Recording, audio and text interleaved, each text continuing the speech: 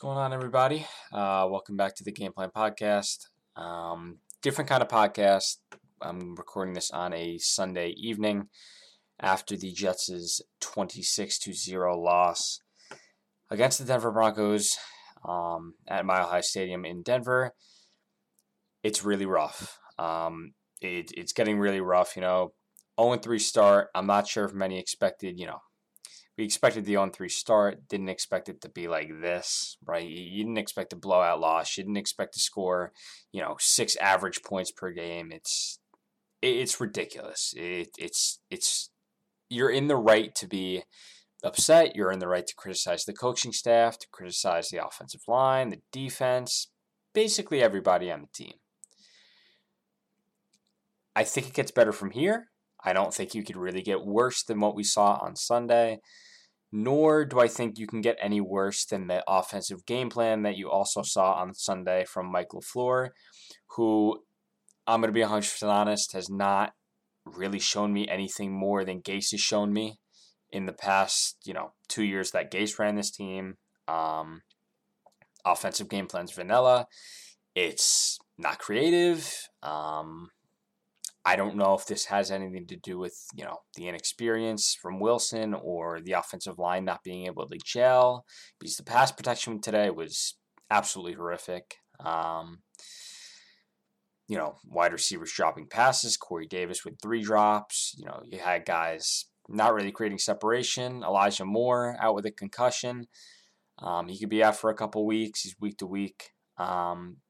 It's tough, and I never want to post this kind of podcast. I never want to do an instant reaction ever again, unless it's a blowout win, hopefully in the future. But it's looking bleak.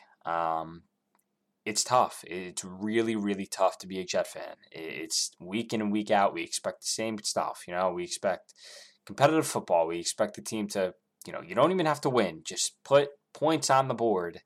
Every single week we expect the same thing, and it just doesn't come to fruition. And this team they don't perform. They never perform. Like they can't score points. You're an NFL offense in 2021. You have to be able to score more than 0 points. You have to be able to score more than 6 points, more than 13 points. You can't consistently put up single digits in the scoring category every single week. I don't care about the excuses Robert Saleh gave about playing good defenses and playing good offenses and playing good teams. So you're basically calling your team terrible at the end of the day. That's what that means. You're basically calling your team you're calling your team uncompetitive, basically. You're saying your team cannot compete with the best. And I think in this league, you have to be able to compete with the best. I don't care how bad you are. I feel like every team should be able to compete with each other to a certain degree, and the Jets just can't. Over these past couple of years, they just can't compete, and I really don't know what it is. They've had years to try to fix this roster. I know Joe Douglas is in year 2 of the rebuild. He's trying to still fix McCagnon's roster, and the turnover, he's basically almost done. He's basically almost done with the McCagnon turnover, right? He's brought in a bunch of his own players. He paid a ton in free agency this past year. I know guys like Carl Lawson and Vinny Curry went down with injury, and LaMarcus Joyner's out. But this roster is talented enough to compete with a Denver Broncos team that, they're 2-0, but they play teams like the Jacksonville Jaguars and New York Giants, and it just doesn't make any sense how you can just drop 0 points. I understand you were in Denver, Mile High Stadium, their home opener. It was very loud, very tough environment to play in. I understand, but it's not an excuse to put up 0 points. There's never an excuse to drop 0 points, ever. I don't care. I don't care how bad the team is. You're an NFL team. You're a professional football team. There's no excuse. So,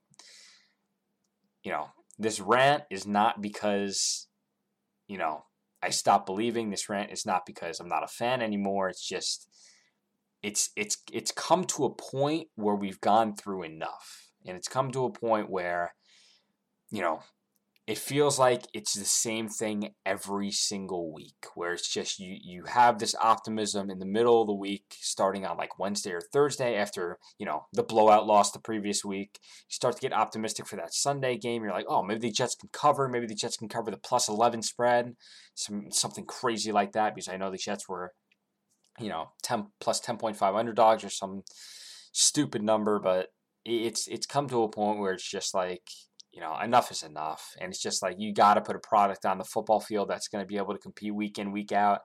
And we haven't seen a competitive team since 2015.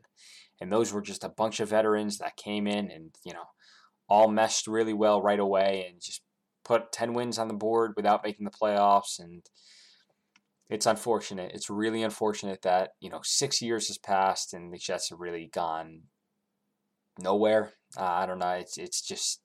It's ridiculous, Bright new coaching staff with Saleh and Mike LaFleur and Zach Wilson at quarterback, and it's just, the optimism is still there. Like, no, I don't think any Jet fan has given up on Zach Wilson. I don't think any Jet fan after 3 games has written off Robert Saleh or Mike LaFleur. I just think they expected to see more after an hyped up offseason and after, a preseason where they really, injected hope into this fan base and injected hope into this team, and players really bought in. It felt like a lot of players like Sheldon Rankins and CJ Mosley and guys like Corey Davis, they bought into the Robert Saleh philosophy, and it feels like they played like it in week 1 and they played like it in week 2 a little bit. You saw the effort at least.